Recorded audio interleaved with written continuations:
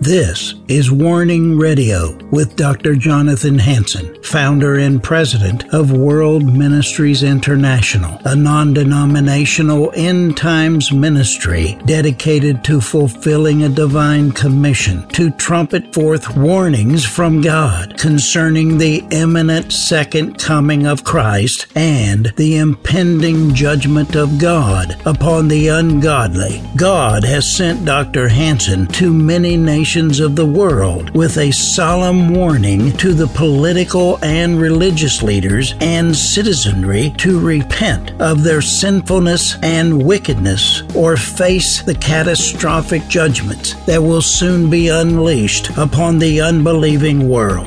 Listen now to the warnings of our compassionate and merciful Creator, conveyed through His faithful prophetic spokesman, the host of Warning Radio, Dr. Jonathan Hansen. This is Jonathan Hansen. I'm the president of World Ministries International. I want to welcome you to the Warning television program. Also, if you're listening to me on our Warning Radio shortwave program or watching on social media, welcome. We're in a college chapel here at World Ministries International. It is a live audience. And I'm speaking tonight on the Feast of Tabernacles. I'm going to give a little summary of the 7 feasts very quickly.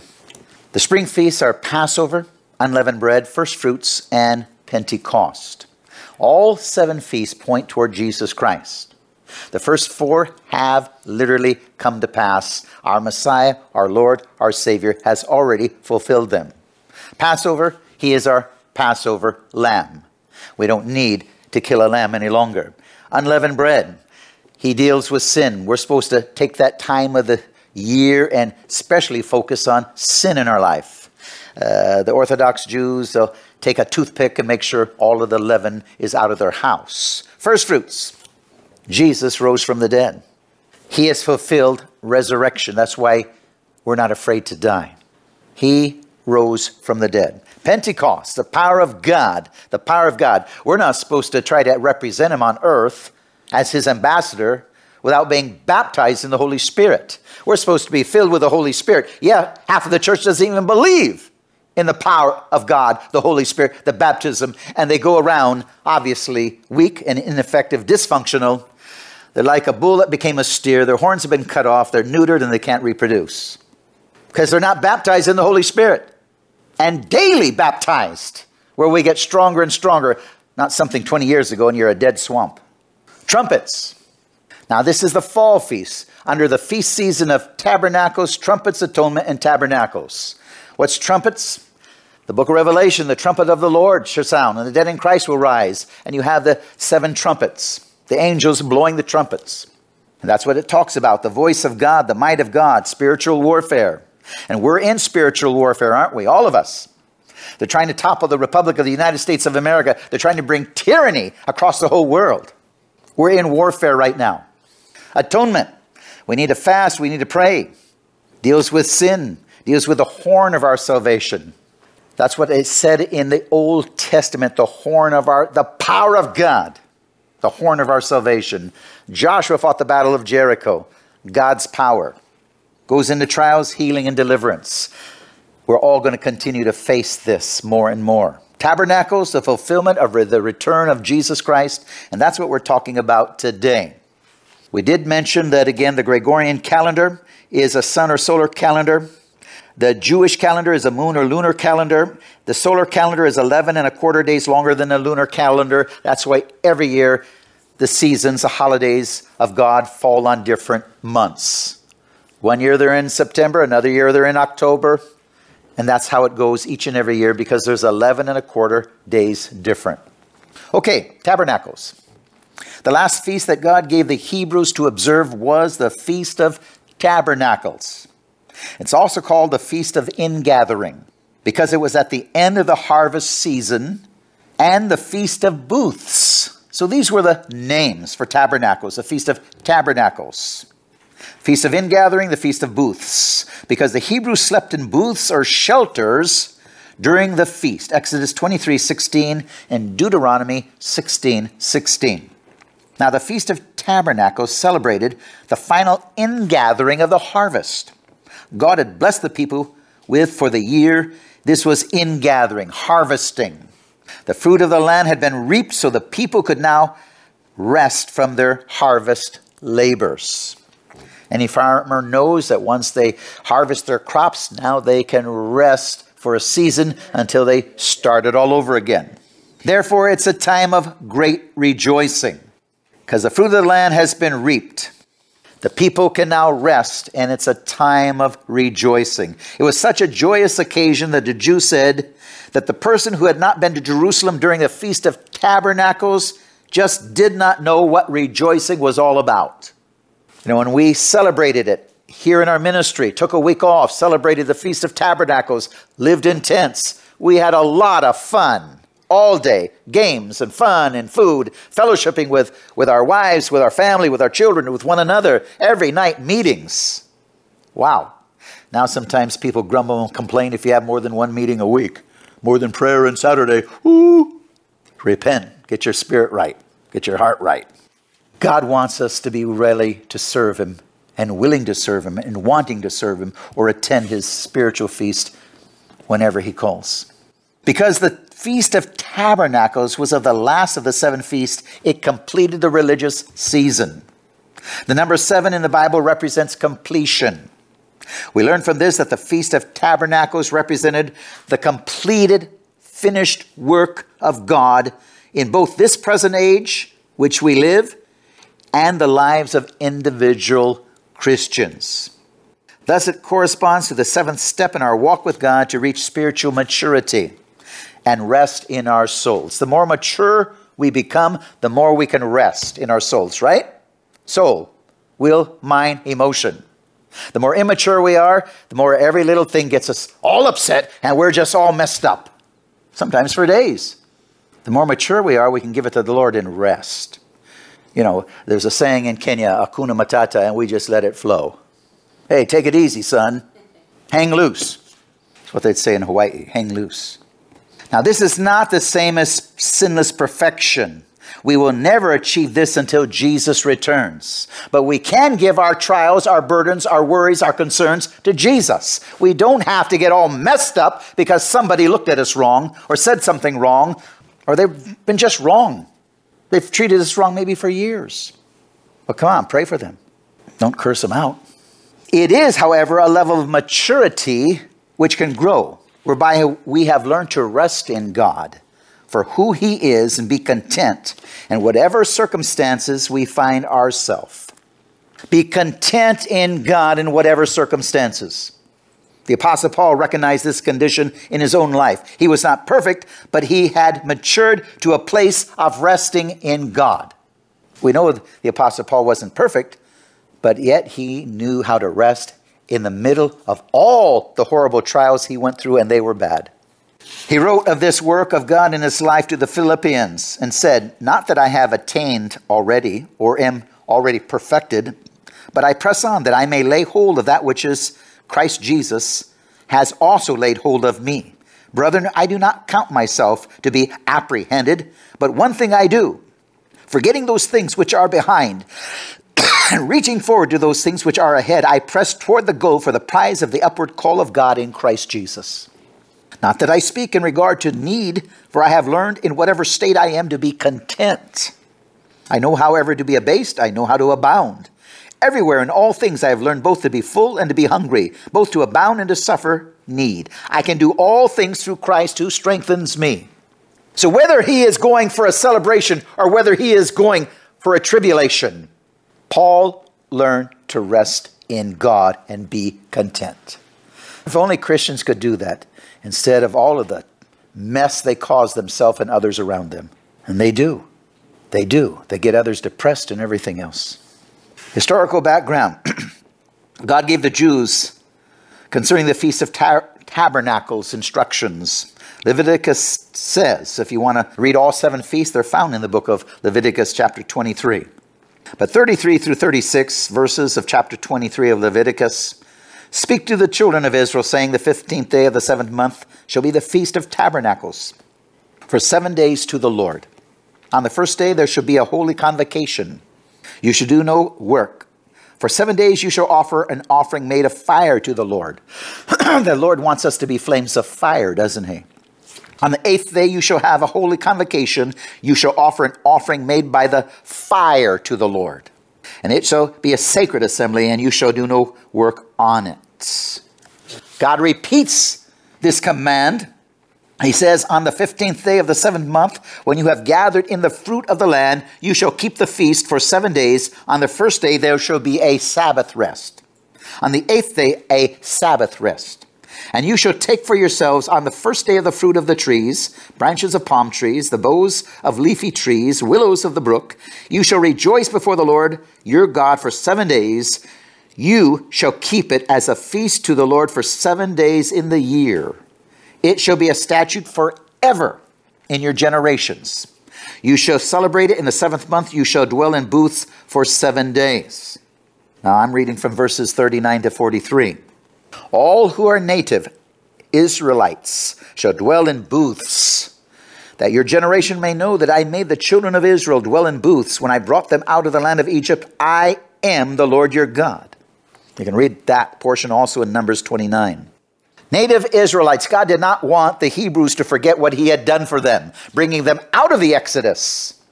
And they wandered the wilderness because of their unbelief, their pride, their prejudice, their stubbornness, their familiarity with Moses because of their pride and stubbornness. So they suffered needlessly for 40 years. How much do we suffer because of our stubbornness? Amen is a good thing to say, probably for everybody.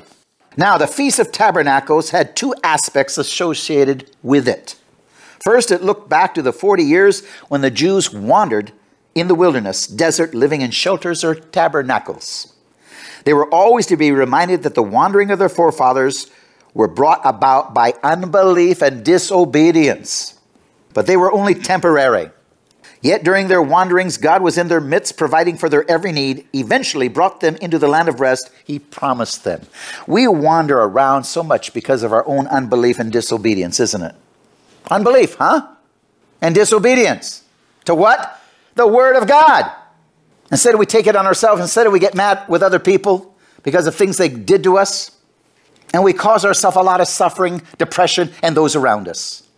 Man, before you judge somebody else, judge yourself.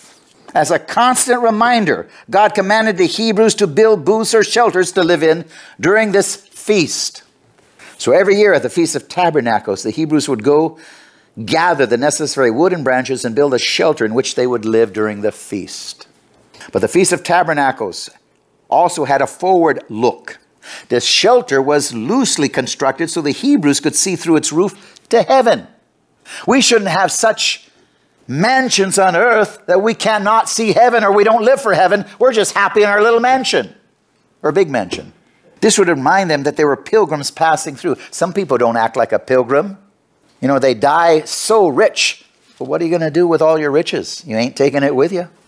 There's no hearse filled with a safe filled with your billions of dollars. You leave it for other people, and usually selfish offspring. Some of them never knew how to work a day in their life, but now they have your money, eat, drink, and be merry, become the prodigal son or daughter. Because you did not spend it on the kingdom of God. No, you left it for your selfish little children, or big children, let's say, who doesn't know how to use it for God. They just use it for themselves. Are you calling yourself a wise person? I don't think so. What's yours geared for? You can answer that yourself. The final rest was the hope of their ancestor Abraham. See, God had a greater purpose than just to live on earth. He had a greater rest in the future than even to rest on earth. He's talking about our eternal rest. The writer of Hebrews referred to this and said, by faith Abraham obeyed when he was called to go out to a place which he had received an inheritance. And he went out not knowing where he was going to go.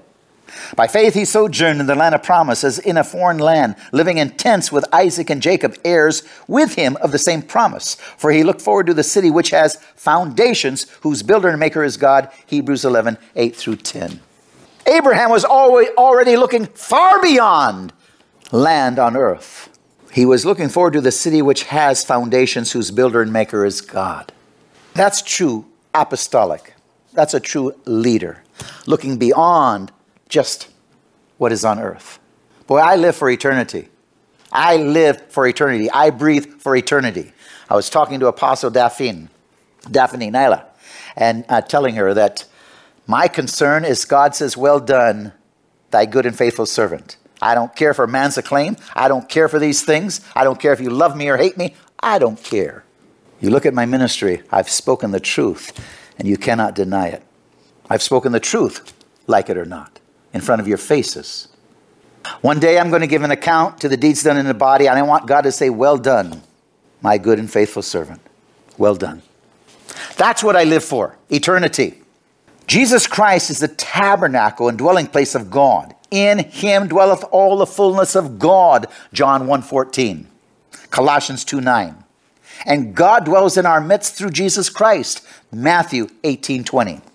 Jesus will ultimately fulfill the Feast of Tabernacles at his second coming. At his second coming. That's why this time of the year is so important to remember. The fall feasts have not yet come to pass. Jesus hasn't returned. The trumpets of the Lord haven't blown. The book of Revelation hasn't started. It's very close. This COVID nonsense trying to put tyranny around the world is ushering us closer. And one day there will be a literal mark of the beast. And if you find it just so easy and convenient to take the vaccination now, you're going to find it easy and convenient to take the mark of the beast. Jesus will ultimately fulfill the Feast of Tabernacles at his second coming. There will be a literal rest for planet Earth and all its inhabitants.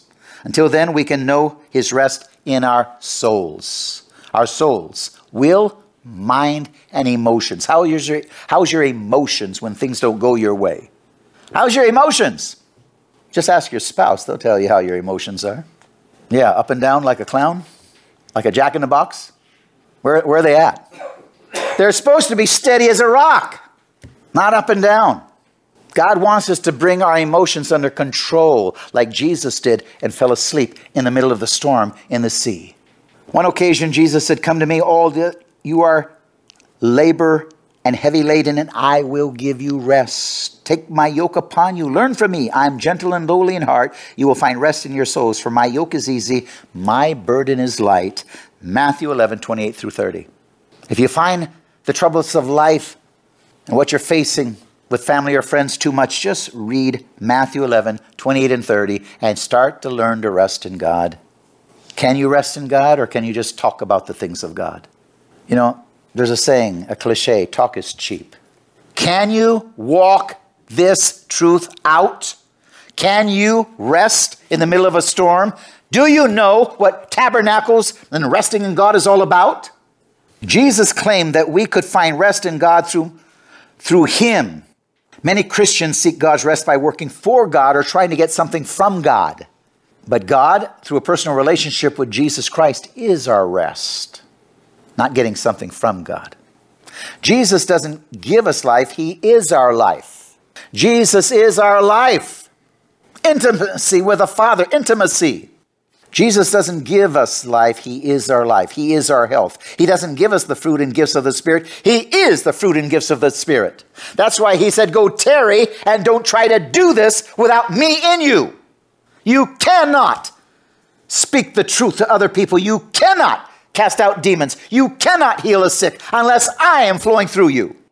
People say, hey, Father God, save America. Father God isn't saving America. You save America. You're the ambassador of Jesus Christ. He's not coming to save America till the Battle of Armageddon, and you can pray until you die or end up in a concentration camp. He is not saving you or America. You are saving America as his ambassador, or we're going to suffer instead. Evil men will rule if you don't put in righteous leaders. If you don't confront evil men, they will persecute you. That's why we're supposed to rise up and stop this tyranny. Stop the tyranny in Washington State with Jay Inslee, the governor. Inslee, you're going to give an account unto God one day. Stop the tyranny with Biden, working against the Constitution and Bill of Rights. President Biden, you're nothing but a pathological liar, because he is.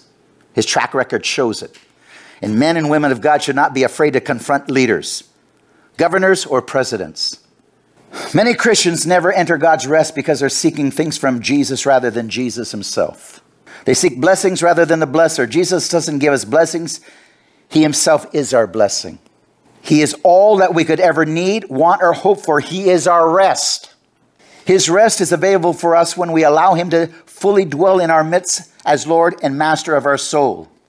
There were two Jewish rituals associated with the Feast of Tabernacles. Now listen closely. Dramatically illustrated the difference between seeking from God rather than seeking God. One, the first was the ritual of the pouring of water. This took place in the last day of the Feast of Tabernacles. This was called Hebrew Hosanna Rabbah, which means day of great Hosanna. This Hebrew phrase translates into English, save now. The day of the great Hosanna was the day when the Jews would pray particularly for God's salvation through the Messiah. The ritual of pouring water had both a physical and a spiritual significance. The rainy season was about to begin, and the Jews needed rain to soften the ground for plowing. In view of this, they made a special thanksgiving offering to God for rain in advance that he was going to send it. The spiritual significance, as just mentioned, pointed to the coming of the Messiah who would give them the living water of life, of the Spirit. As part of the ritual proceeded, a certain priest would draw water from the pool of Siloam. With a golden pitcher, he would then come to the altar at the tabernacle, where the high priest would take the pitcher, pour the water into a basin at the foot of the altar. As this was taking place, the priests blew their trumpets, and the Levites and all people waved palm branches while singing from Psalms 113 through 118. About this time the water was being poured, they were singing, "Save now, pray, O Lord, I pray, send now prosperity. Blessed is he who comes in the name of the Lord." Psalms 118, 25 through 26. This was the most joyous of the celebration of pouring of water, was the most joyous moment of the day.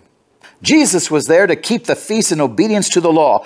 Just as the fervor of the celebration reached its peak of pouring of water, Jesus makes a bold declaration. John was an eyewitness to it, and he wrote, "On the last day, the great day of the feast, Jesus stood and cried, saying, 'If any man thirst, let him come to me and drink. He who believes in me, as the scripture has said, out of his heart will flow rivers of living water.' But this he spoke concerning the Spirit, whom those believing in him would receive, for the Holy Spirit was not yet given, because Jesus was not yet glorified." John 7, 37 through 39. Jesus told him at the feast, "I am that living water. I am the Messiah. Look to me," Jesus was saying. "I am that great Hosanna. I am your salvation.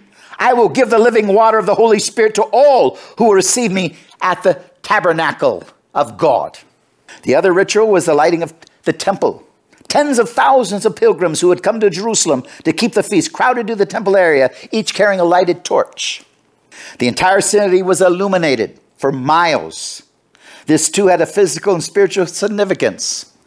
Plenty of sunshine was needed along with the rain to have a successful agricultural season. The Jews thanked God for the sun that was necessary for life and harvest. They also acknowledged that God was the true light, Psalms 27:1, who would give them spiritual life through the Messiah. We're supposed to be, as Christians, that light by the thousands and the millions to light up our nations, our cities, our states, the world. We're supposed to be that. We're supposed to bring tabernacles into the heart of man as we introduce them to Jesus Christ. It was during this occasion that Jesus made another bold declaration and statement that John records in John 8:12. Jesus spoke to them again, saying, "I am the light of the world. He who follows me shall not walk in darkness, but have the light of life." Jesus was telling them at this feast, "I am the Messiah." At both of these special festival events, Jesus proclaimed a clear and powerful way that he was the reality to which they pointed. He had come to satisfy their spiritual thirst and to give them spiritual life. Yet they rejected him. They rejected him for two reasons. The first season, they loved their religious rituals and traditions more than they loved God. We love our own selves, our games, our movies, our baseball, football, whatever we love more than God. And we do. We say mentally, "I love God," but our life shows who we really love. Second, they were more interested in what God could do for them politically, deliver them from Rome, than what he could do for them spiritually, deliver them from sin. Some people just want God to be their little puppet. Gimme, gimme, gimme, gimme, and God is supposed to jump instead of being a servant of God, to serve God. to lay down your life as a living sacrifice so you can have eternal life. The result has been that they missed the rest Jesus offered them and have been restless wanderers for 2,000 years, not only as a people, but in their souls as well. The rest for our souls today is in our future rest. It comes in Jesus Christ. Do you know Jesus? Accept Him today so you can know rest, because trouble is coming. God bless you.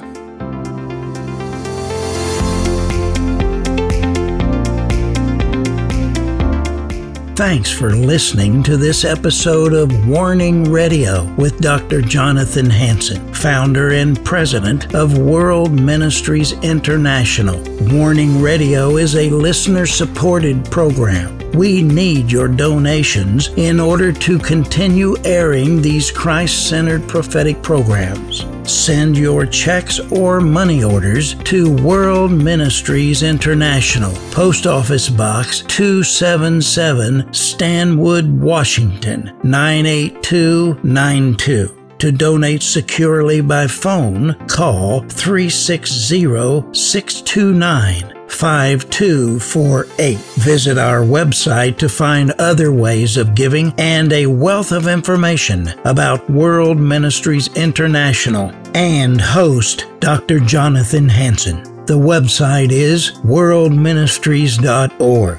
There, you'll also have access to hundreds of previously aired radio programs, made-for-television videos, thousands of articles, Dr. Hansen's books, and travel itinerary. Again, the website is worldministries.org. The phone number is 360-629-5248. Tune in at this same time, Monday through Friday, on this radio station for the next exciting edition of Warning Radio with Dr. Jonathan Hansen. Remember, the Lord is not slow about the promise of His return, as some count slowness, but is patient toward you, not wishing for any to perish, but for everyone to come to the repentance that leads to eternal life.